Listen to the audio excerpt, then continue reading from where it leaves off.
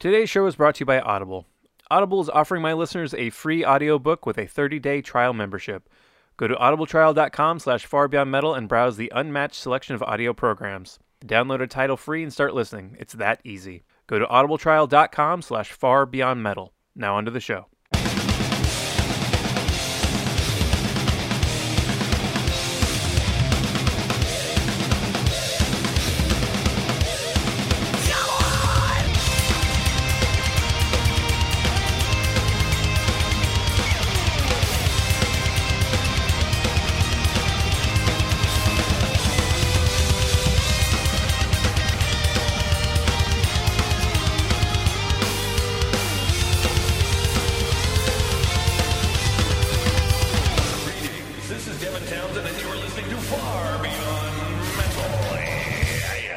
Greetings, folks, and welcome to episode 44 of the Far Beyond Metal podcast. I'm your host and guide on this metal journey, Daniel Cordova. In this episode, I welcome Jordan Olds, aka Guarcinio Hall, to the program. Jordan is the host of both the YouTube heavy metal talk and variety show 2 Minutes to Late Nights, and one of the hosts of its podcast companion, Pod Minutes to Cast Nights. 2 Minutes to Late Night is a surreal experience that's part Eric Andre show, part Metalocalypse, and part Late Night with Conan O'Brien. He, along with his house band Mutoid Man, welcome on guests like Dave Davidson of Revocation, John Baisley from Baroness, and a lot more. The show is hilarious and chaotic, and the perfect show for a metalhead who knows metal is just fucking silly. The companion show Pod Minutes to Cast Night initially featured the writers of the show and Jordan tearing apart an infamously panned metal album like Metallica's Saint Anger, Megadeth's Super Collider, or Limp Bizkit's Results May Vary. In a recent episode, they begin to branch out with other ideas like having the host debate an album they all disagree on, like 1984 by Van Halen. Ultimately, the show is the How Did This Get Made of metal, and it's so much fun. You can find and subscribe to 2 Minutes to Late Night on YouTube, and the podcast, of course, is on iTunes. Jordan came on my show to discuss these shows, the work that goes into them, how the hell he got Mutoid Man to be a part of it, and then, of course, we just get derailed into human conversations, which is strange, but nice. So before we jump into our chat, here's the 2 Minutes to Late Night theme as performed by Mutoid Man. Wow! It's 2 minutes to late night!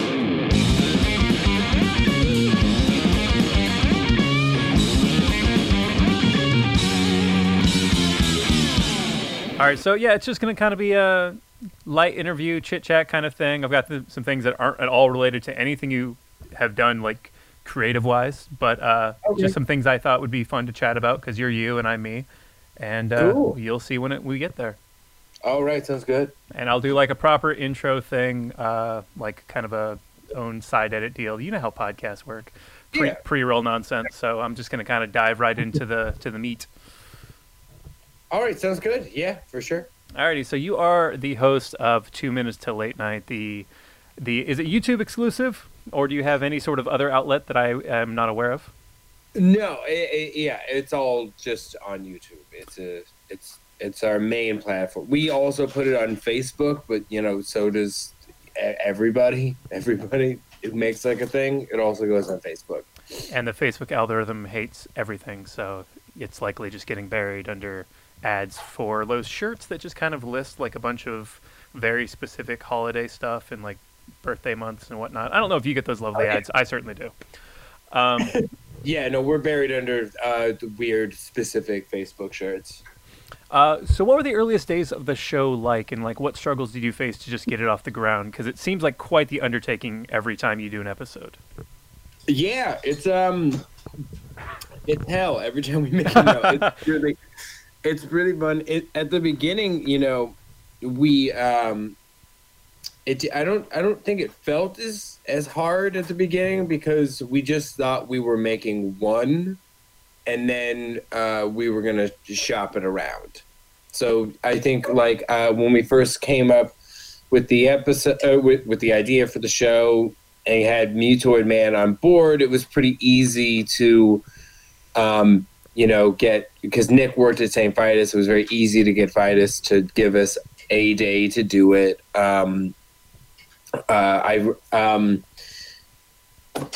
I remember we had to go get the original desk off of Craigslist from a guy in Yonkers. So we just I remember me our producer Nadia and Drew just got in a van and just drove to Yonkers. We just made like a little day out of it to pick up just the heaviest, shittiest, cheapest desk we could find.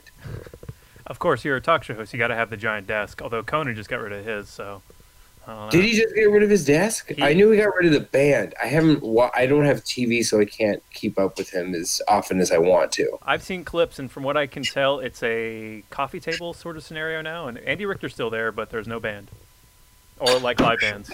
Heartbreak. And that's so heartbreaking.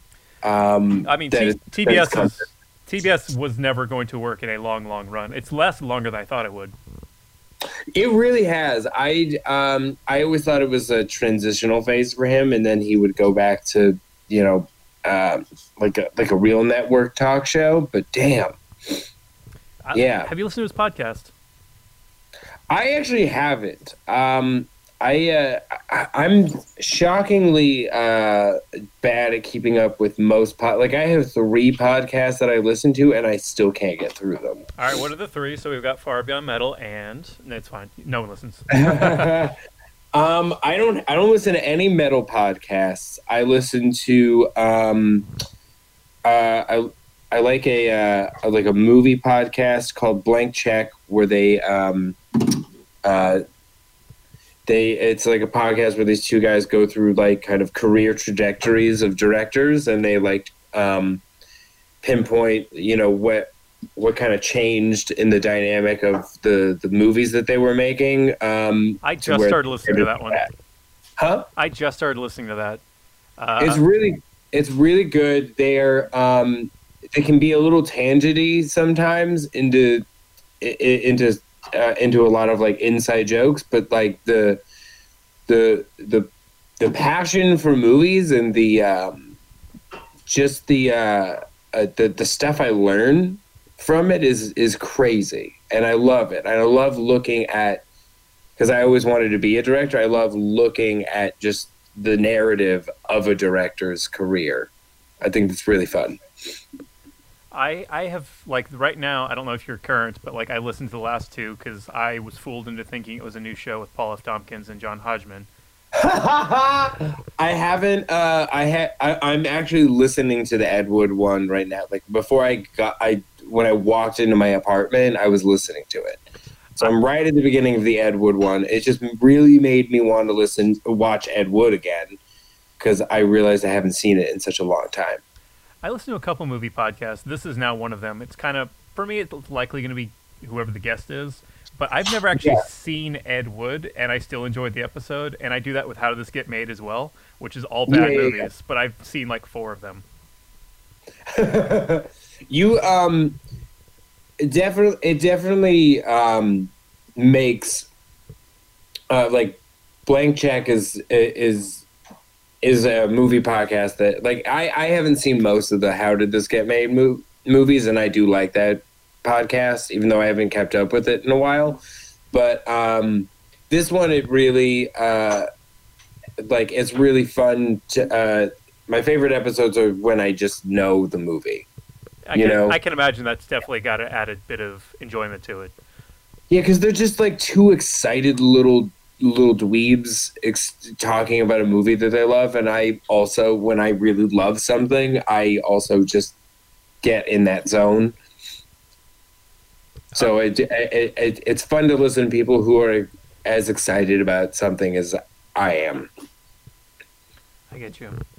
Coming back to your show a little bit, you kind of touched on it already. No, it's fine. Like, I am all about the tangents here. And especially somebody who also does a podcast, I feel like you understand the real conversation is probably more exciting. But like I said, you touched on it, but you got St. Vitus involved with your show, and it's like a internationally known venue, and you're doing the metal talk show. Did they have any reservations about like this thing that's kind of taking the piss out of the genre that made it famous? Definitely not that. I don't think they're all so grumpy and like everybody at St. Vitus, even though they aren't, even if they've like never been on the road, every single person at St. Vitus behaves like a roadie, just like a grumpy. I seen it all in my day. Like they don't. I don't think they think anything's really special. So I think that we were like a bit of, when they actually saw the final product, like we were like a relief, and they were like, oh, this is fun to watch. I think when we initially started shooting, they were like, I don't know what the fuck is going on. Nick is doing something weird. And how did you first get in touch with Mutoid Man to be the house band? Because that's really fucking cool. Yeah. Well, I saw them live with Drew, and I wasn't familiar with them, but I just saw these dudes that were just so excited to be playing music. And just, you know, they play their instruments like they're being electrocuted. I remember, I just felt like when I saw them, I hadn't seen anyone perform with the chutzpah and the charisma that they've had in, I think, years. I think I still don't know if I've seen anybody that, you know, plays as cartoonishly passionately as they do. And so really well at the same time, because their shit is technical. Yeah, no, they're very technical. It's really fun to watch them, because you're watching dudes that come from like a very serious technical background, and you're watching them just really have fun with it. And a band like that could only exist with those dudes who just have been around, who have just been in the scene for a really long time, been involved in so many different types of bands, and like this is the culmination of it, with them having fun. So I saw that, and then I started when I sorry, I gotta take my dog's chew toy away. I think that's not the first chew toy that's been on the show, so just put some reverb on it, make it sound good. Yeah. Compress it. Hell yeah. Yeah. EQ that shit. But I remember I was looking them up, and I saw that Steve on his old website, it said that he gave guitar lessons, and I just emailed him, and because I wanted to just learn to be a better guitar player, and that guy was shredding and banging his head into a wall, so I assumed that he was probably like the right person for it. So I asked if he was still giving guitar lessons, and he said, not really, but sure, let's do it. And then we just kind of met through that. Like I was just taking like a weekly lesson from him. And he was just like down the street from my office at the time. So it was pretty easy. And when we started just talking about like when we got to know each other a little bit, I was just talking about how at work I was trying to, you know, pitch more comedic ideas for videos that also involved music. And then when I like had the idea for the show, I was talking to him about it, and he was like, you need to meet Nick, my bassist, because he's just like, he's just a living Family Guy t-shirt. So, and we kind of started building the show around then, and then it just kind of fell into place that Mutoid Man would be the house band. Originally, I think it was just I don't even know if we were gonna have a band, but they were all just so excited to be a part of it. They really liked the idea. And the debut episode of the show got some AV Club coverage, but they described your corpse paint as ICP paint. Your thoughts? Whatever. I mean, it's, you know, it's paint. They can, I'm not attached to the black metal lore or whatever. People have like asked me, are you worried about like people getting like offended about that? I was like, not even sort of. I don't know. I don't take it seriously. I don't think most of the people who are even wearing corpse paint right now take it seriously at all.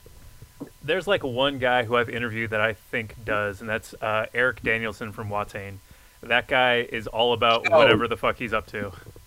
Oh yeah, but that's like Watain. Like they're way too intense. They've also, you know, like that's their gimmick, is that they're too intense about it. Mm-hmm. Like their whole thing. Actually, my next question was because metal as a genre is so like silly. It's grown men pretending to be monsters and goblins and stuff, but Yeah. it's so serious. And your show and your podcast kind of educationally, like they with like knowledge behind it, take it down. But and have you had any like purists come at you about anything you've said or done with this? Every podcast episode, every episode of the show we've done, like there's like somebody who's like, mainly the podcast people are like just really want to like shout at us and like correct us about like or call us like hipsters or whatever. Which, if you're calling us like hipsters, you're clearly just like a man in your 40s. Because I don't. I remember I've been called a hipster for, over 10 years of my life, and I still kind of don't really know what the word actually means. It seems like everybody just has their own definition for what a hipster is.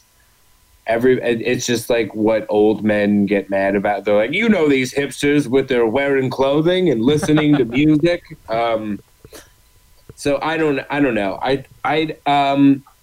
We receive a fair amount of shit for either making fun of someone's band or someone's like favorite band, but we kind of do it all in good fun, I think. So I'm fine with it. If someone's feelings are really hurt by, I think actually the one episode of the podcast where I kind of went a little too far was, I think I was a little too harsh on Power Man 5000. I have not listened to that episode yet. What did you say? Well, I just we needed guests for that episode, and I remember Jeremy was getting geared up to. We listened to the album because Jeremy was like, Power Man 5000 holds up. It's really sick. And I was like, there's probably no way. And then one of the guests we had like wrote an article in defense of like the album. So I like kind of went into the episode having heard the album like really ready to like tear it apart. And I think I was just a little too in the debate mode. But Spider One actually commented like on on our YouTube page about like, oh, there's a lot of inaccuracies on this episode, which is really funny that Spider One just kind of Googles himself each day because it was the day it came out. I remember you touching on that in the year-end roundup episode. Yeah, we did mention that. I thought it would be, I felt a little bad because I really kind of came for it because I was really coming after him saying like, you just did what your brother did. You were like, it worked for my older brother. So you just kind of tried to do the same thing. I don't think he had like the talent or the ideas to make something like a good version of it. But I realized saying that is really mean. So I was like, we tried to invite Spider onto the show and be like, come on the show. Like we'll talk about your album from your perspective. You can correct our inaccuracies and you can listen to my high school band and like rip that to shreds. Oh man, that's so great. Like I imagine the newest episode, the one about Slayer, is probably gonna get some loud internet people at you, if it hasn't already. Yeah, mostly the loudest comment we got was about someone saying like, you guys don't like know a lot about like nu metal. There's a lot of people really like to yell at us before they like finish an episode, so they don't know if like anything is like really getting corrected or not by the end. Like in the Judas Priest episode with Kat that we did, Kat, my roommate and editorial producer of Kerrang, we mentioned that there was Lucy brought up that Judas Priest had been in the lawsuit, and we said, oh no, that wasn't them. it got corrected by like the end of the episode, but still every comment was about how no, it actually was Judas Priest. So people were just commenting before the episode was even done. Touching on that episode a little bit, that one didn't, like, you guys went into it thinking the album wasn't that bad. I agree. But have any of these, revisiting any of these albums kind of turned you around on either these bands or these albums?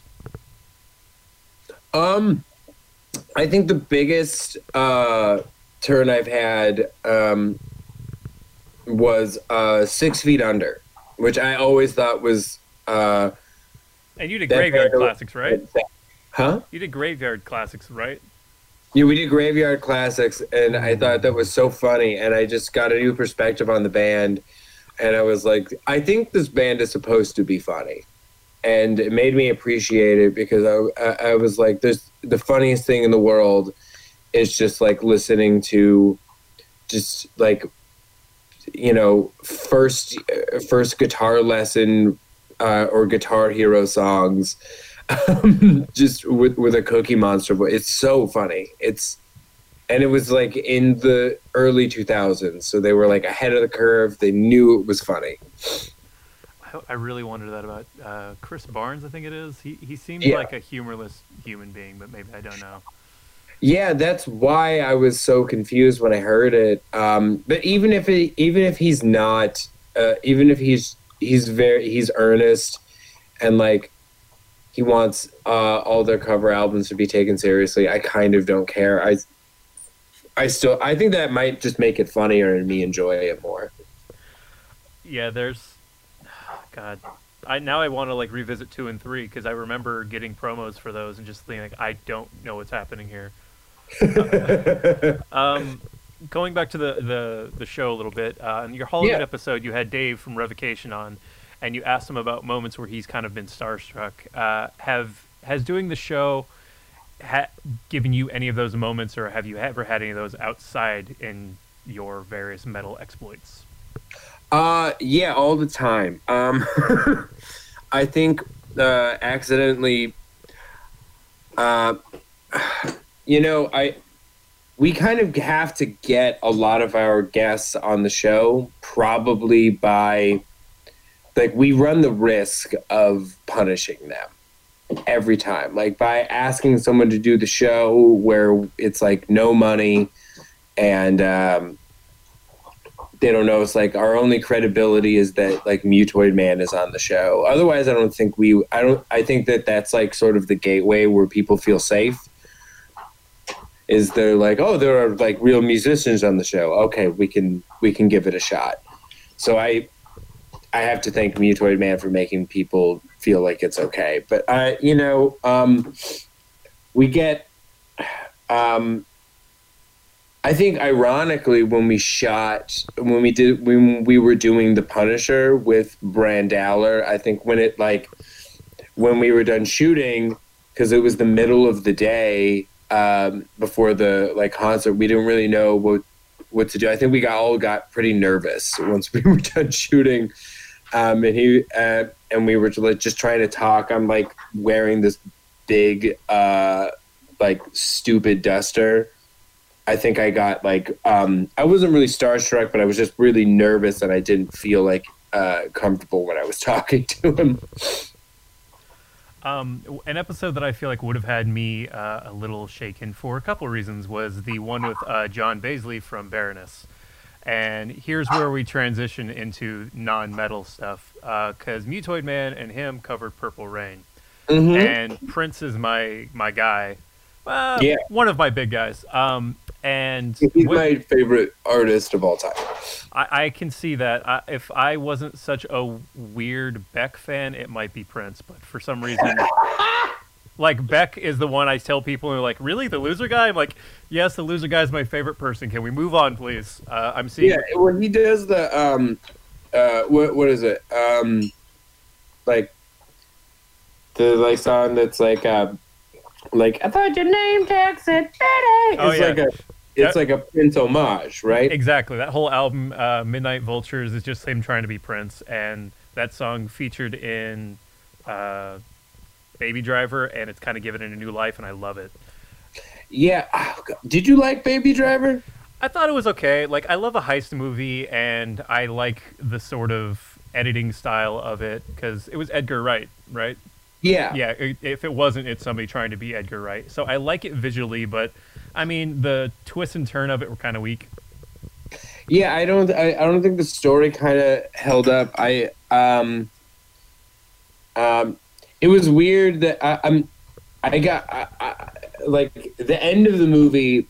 I remember being upset by because I saw another movie do like an editing action montage to Hocus Pocus by Focus, but I didn't like the other movie. The other movie that also just recently did that was the RoboCop remake that I saw On purpose? I didn't see it on purpose. I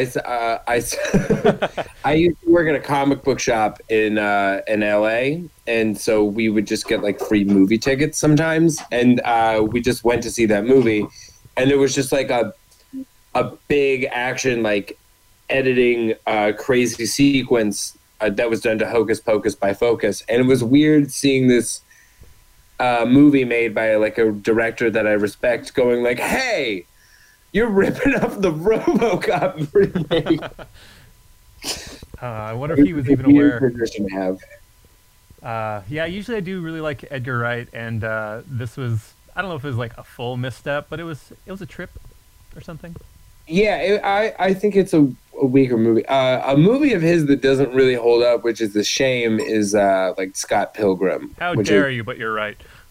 Yeah, I don't want to be that guy, but I tried to watch it like a couple of years. Me and Drew actually tried to watch it together, and we were like, "Is this creepy and weird?" Yeah, no, we gotta. Yeah, dated, and it's like, and the relationship is creepy. It's definitely a pixie dream girl sort of thing, and that's too like even the comic. I don't know if you've read the thing by Brian O'Malley, but I have, yeah. I prefer the ending of the comic, but how the hell are you going to do that in a movie? But it still doesn't really make it better. Yeah, it doesn't because of the age part already is like, well, he's creepy the whole. You can't be like. It was weird when I first saw it that I didn't really care about like the jarring age gap, but now I'm looking at it and I'm like, that is. Oh, you mean Knives Chow? Yeah. Yeah.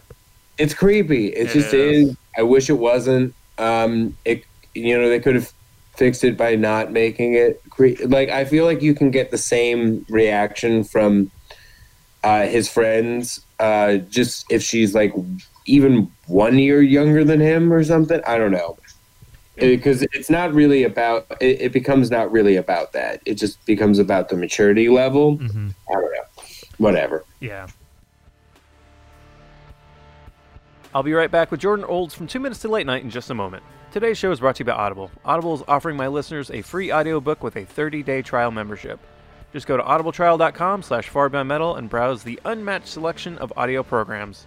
Download a title free and start listening. It is that easy. Go to audibletrial.com/farbeyondmetal and get started today. Why Audible?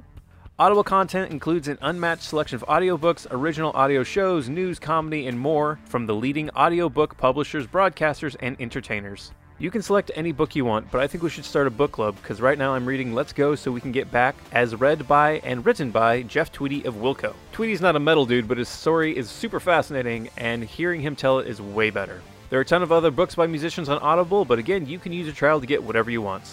To download your free audiobook today, go to audibletrial.com/farbeyondmetal. Again, that's audibletrial.com/farbeyondmetal for your free audiobook. Before I jump back with Jordan Olds, here is a clip from episode 10 of Pod Minutes to Cast Night, when he and the writers of 2 Minutes to Late Night take on 6 Feet Under's Graveyard Classics. In this clip, they get deep. Before we move on to like more technical aspects of this, since you were talking about the original versions of these songs, I wanted to present a question to the gang, which is, what makes these songs graveyard classics? because the name of the album is Graveyard Classics, and these songs are. I looked up a bunch of the lyrics. I looked up tried to find anything I could about what these were actually about. TNT, it obviously is about a tough guy who very explicitly does not carry lethal weapons. You know how when you're hanging with your bros, tailgating a graveyard? They called it Graveyard Classic so it would sell really well at Party City on Halloween. Yeah, 100%. Yeah, this that's what is it so is. this is so your mom buys it. Yeah, thinking the Addams family theme is going to be on it. I mean, that's probably what they're originally going to call their wedding cover band for all those weird goth people that are like, yeah, we're pretty spooky, but we also believe in domestic bliss. Yeah. I was surprised when because how we decided to do this album was you told me, check out Graveyard Classics, but we were talking about the Misfits, which Misfits album to do at the time. So I expected it to be a weird horror punk album or something. Yeah, right. And then I looked it up, I was like, it's 6 Feet Under cover. Because I had known 6 Feet Under. I've known their pains in the asses. I know that they're a lot of people's least favorite metal band. And I've never been more excited to listen to one of these albums. I was like, 6 Feet Under cover album, I'm fucking there. Did you listen to the Jailbreak cover from Yes, the I extended? did. It slaps. It's awesome. I can't in good conscience say that this slaps. But coming back to Prince a bit, something you posted on Facebook actually kind of changed how I approached Prince from now on.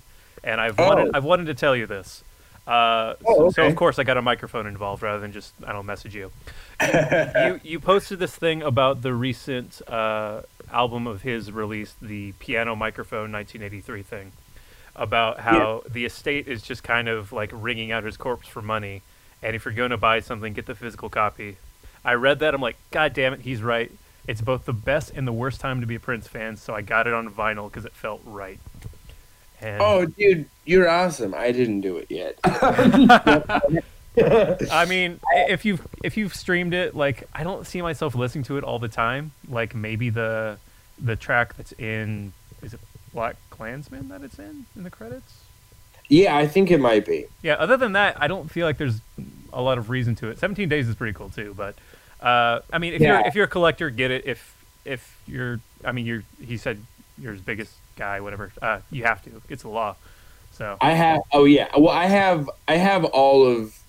I was just kind of, when I made that post, I was kind of just saying I have so many Prince albums on vinyl. But I was kind of making it about I just saw so many people who were just really excited and sharing it, and that. I think that that's cool, but it's just it's one of those things where I listened to it. I kind of couldn't make it through the whole thing because it just didn't feel right, because I knew how badly he didn't want me to hear it. Mm-hmm. Which kind of, it changes the context in which I'm hearing it, and whether it's really whether his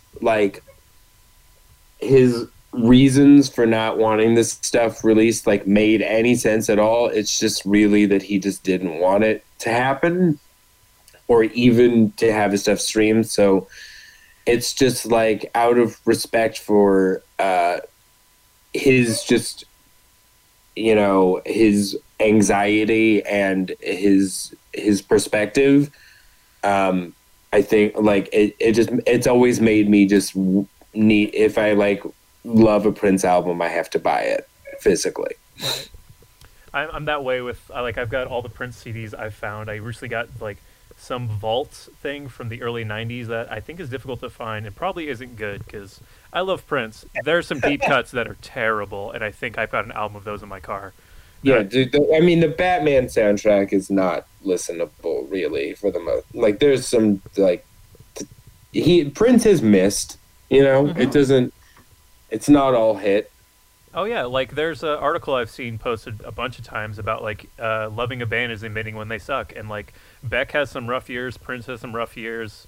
Mm-hmm. I was going to suggest an album that I don't even know if it's fun, that would be one to do on Pod Minutes to Cast Night that I got recently. It breaks my heart. It is GZR Plastic Planet, the album Geezer Butler did with Burton C. Bell from Fear Factory. Oh shit. Yeah, probably. Yeah, the thing is, I don't know if it's fun. That's the problem. Like, you guys did Lulu and Saint Anger, and like those have a redeeming kind of nostalgia to them or something. But this is just like Geezer trying to eat, and it's I don't know. Yeah, Lulu is. I think there's nothing fun for me on Lulu, but I think it's fascinating. Yeah, I give you that. It's not fun's not the right word for Lulu. I think Saint Anger can be fun. Saint. Are you okay? Just admit, it's weird how I think there was like a few years where Metallica was my favorite band. I think if you're a metal fan, there are a few early sections where Metallica is the favorite band. Mm-hmm. It's got to be, but it is very strange how just learning about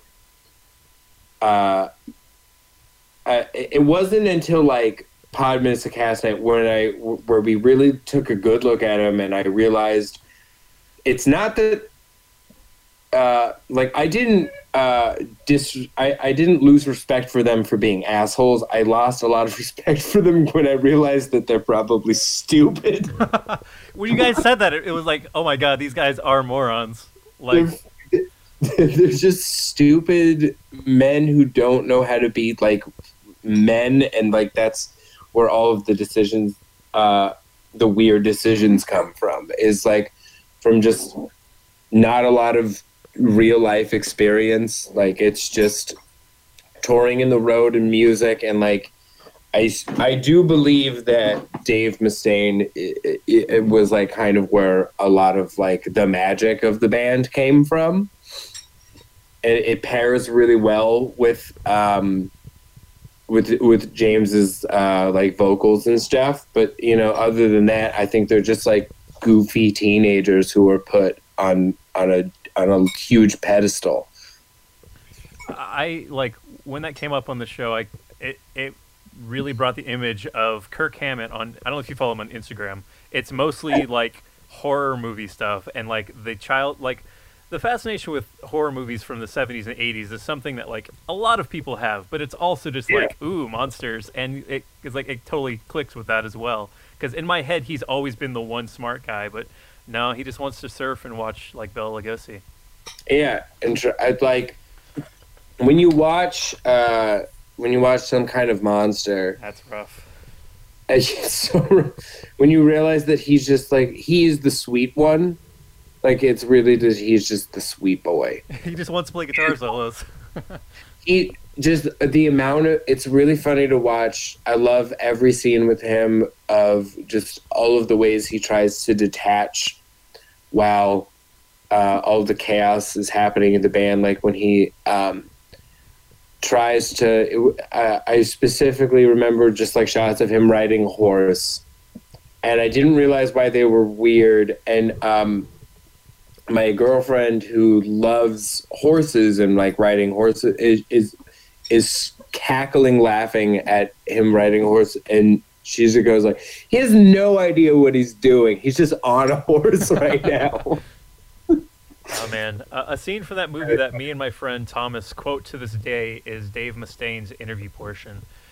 He is asked if he regrets leaving, and he like takes a beat and he just goes, "I fucked up," in his Dave Mustaine voice, and that quote is just so in our minds forever. Just, I fucked up. I fucked up. What do you mean I fucked up? I'm always gonna be number 2. Yeah. And you guys have done what, 2 Megadeth albums on your show? Yeah, we've done Risk and Super Collider. I listened to the Super Collider one, and not having listened to the album at all, I have not kept up with Dave. I feel like I might want to, because I'm seeing him with if Ozzy lives, I'm seeing him in July for the first time.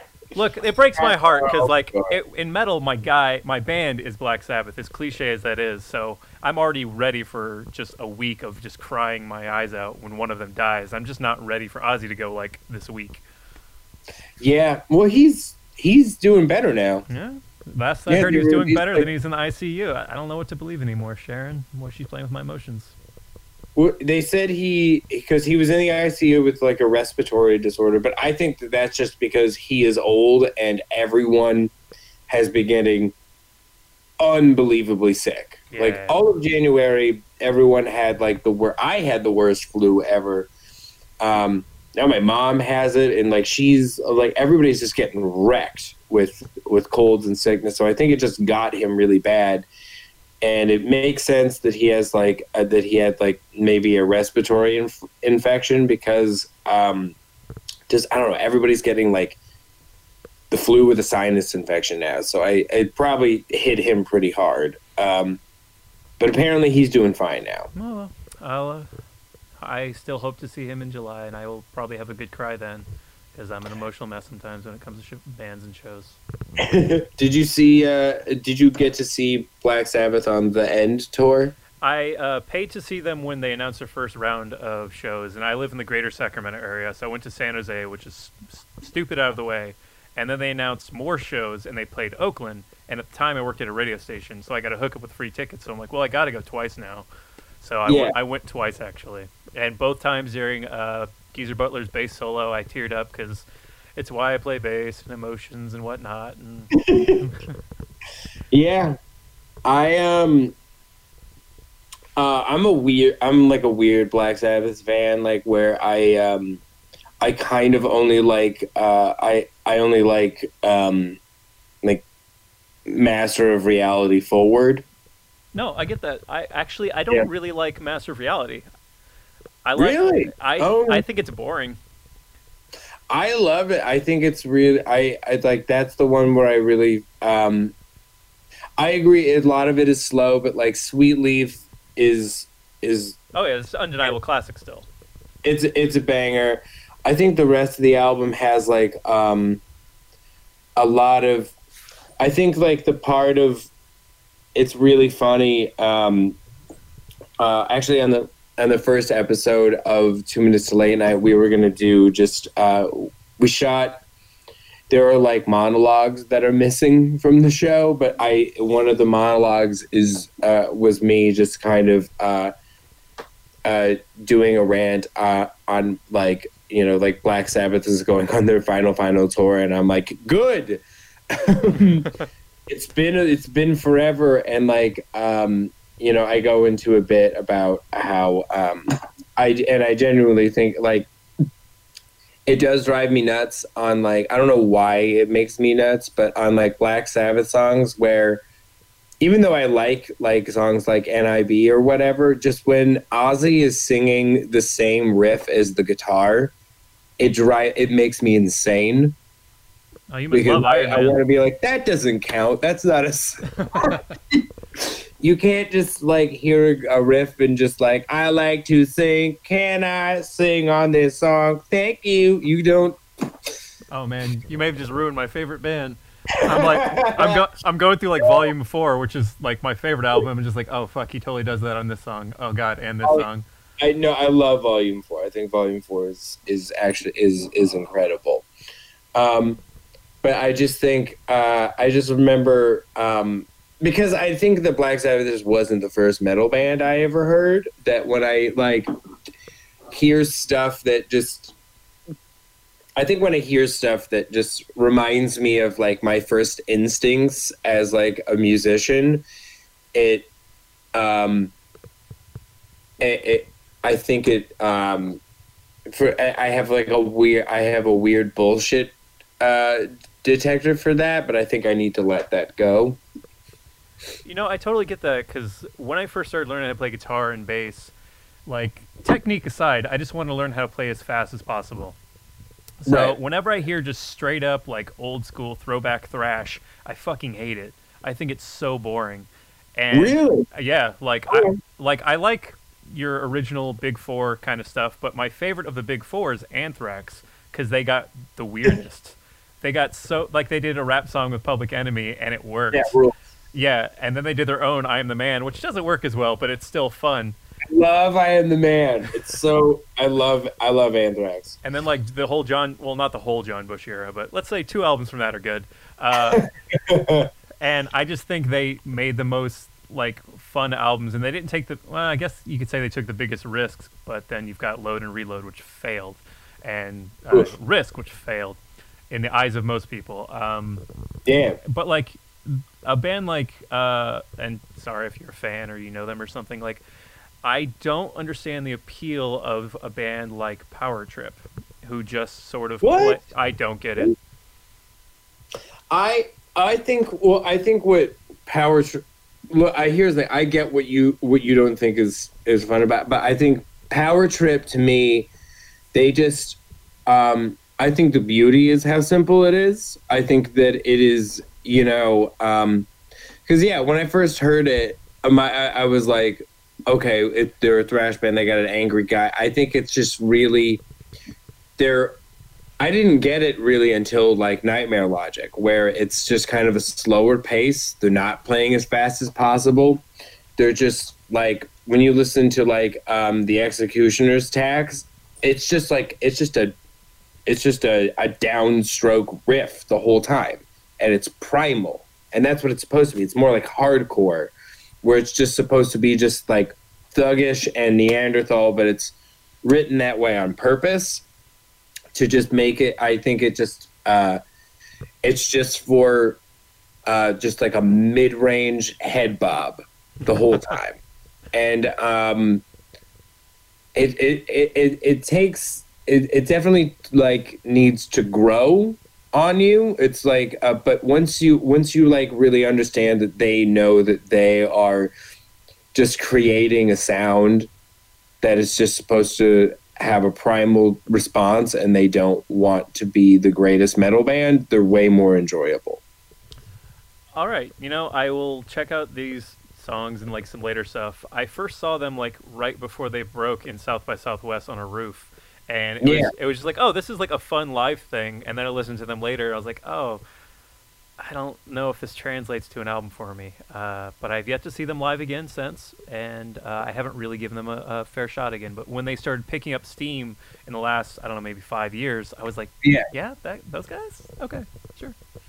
Yeah, I think it's one of those things like where, the last thrash band to like that felt like thrash, that like really made a dent in the music scene was Municipal Waste, and they're really goofy and they're fast, and you can kind of take it with like a grain of salt. But then Power Trip comes around, and they're slower. Like, at least with Nightmare Logic, which is how they broke. Like that's the album from them. It's just a slower tempoed album, and it feels just intense, and it is angry, and it is just it's a thuggish, dumb album, but they kind of know that it is, and they're just trying to, which I think is great, because also it like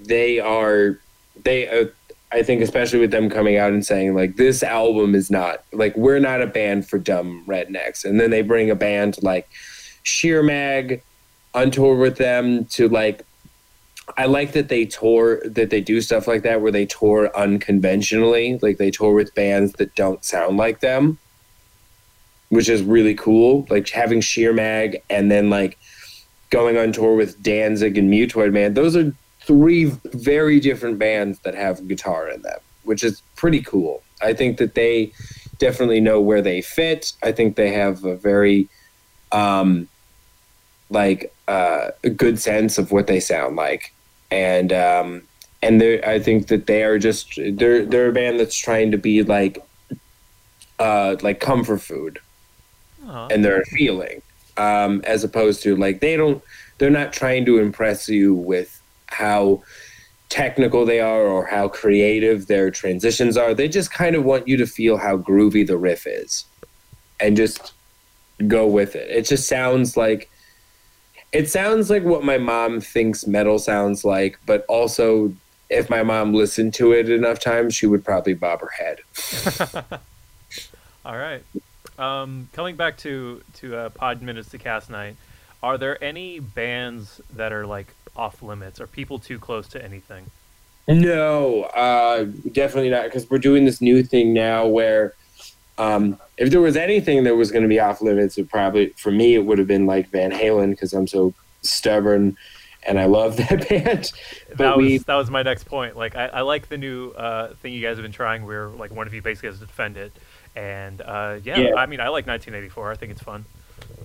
Yeah, it's not my. That was like Drew's one. We will probably do Van Halen 1 in the future because that's my Van Halen album. I love 1984. I think they're pieces, but I think as a full album, like just Van Halen 1 is their jam. That's like they're just young and they're really figuring it out, but they're not thinking about their songs too much. They're just having a good time, and like it's great. Where are you with the whole Hagar Roth thing? Oh, Roth. David Lee Roth is a homeless drag queen who can't sing, but he's the singer of a band. It's awesome. It's my favorite. What about Gary Sharon? Huh? What about Gary Sharon? Oh, I mean, I didn't know that happened until we did that episode. What? 5 minutes to Gas Night. So that was a really rough day. That's like finding out that's like when you find out like what's like really going on with your parents when you're an adult. When they like let you know all like the kind of the dark shit that happened when you were like a kid and in high school, and you're like, I kind of didn't need to know that. I didn't need to know that there was like that there was like a weird affair period. Thank you. I'm okay. Let's go back to pretending that didn't happen. Oh man, that's a great way to put it. I kind of had a similar thing when I found out there were like 5 other singers in Black Sabbath besides Ozzy. I'm like, I heard Dio was one. I'm like, oh cool. And then it got deeper and deeper of these like ex-Deep Purple guys, and then just people I've never heard of and haven't heard of since. Yeah, it's that trajectory is really bizarre. We'll probably have to do. I'm not a huge Black Sabbath expert, but I'm assuming we're gonna have to do some of those later on with the show. I kind of feel like we've touched on everything. Oh, just for you as a person, I did some Googling of you because I have to. It's called research, not just creepy stuff. Is dog meat still alive? Oh my god. No, that was a band I had in LA. I think that was actually the band that I was gonna have Spider listen to because I actually couldn't find any music from my high school band. But yeah, I started that with just some friends that I made when I moved to LA and didn't really know anybody. And we just kind of the goal was to sort of be just like an American version of Veller Talk. And this will come out after this already happens, but on Friday you're doing Panamama. Yes. How has practice and all that been going for that? Fun, also just stressful because I think this is, I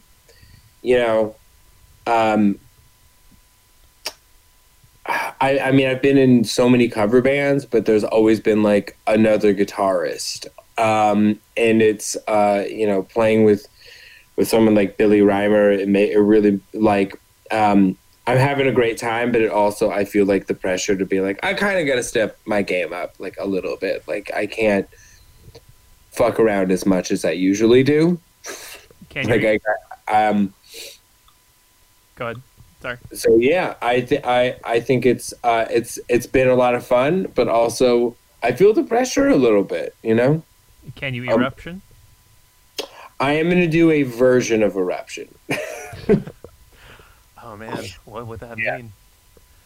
I mean, I'm just gonna do it as much as possible. I'll probably Not like a note for I note can't thing. predict what happened. Like, since this is coming out after the show, what probably happened is I did most of it. I played Super Mario Brothers a little bit, and then did the tapping part at the end. Nice. All right, well, thank you so much for being on the show. I love your podcast, and I've been slowly getting through all the old episodes. I like the show. I've seen a couple episodes. I'm not one to just like watch shows on YouTube, but I've been trying. I watched the Halloween one today, and I've seen another one. I forget which one exactly. Do you love? Are you a huge Dave Davidson fan? I thought it'd be fun because I initially thought you were dressed as Prince from Purple Rain in the video, and I enjoyed the bit of it. I enjoyed the bit of it being Austin Powers as well. Yeah. We just thought it would be really weird.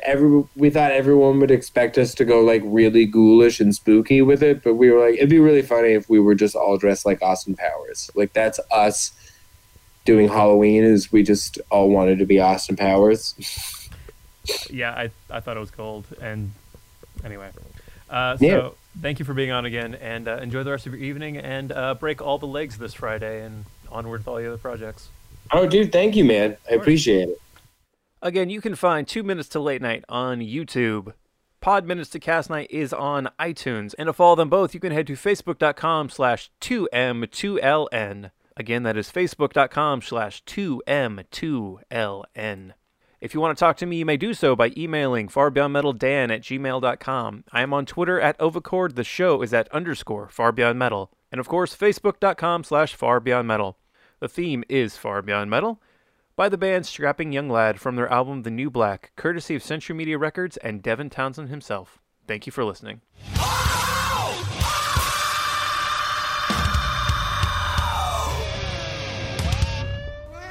A Catbox production.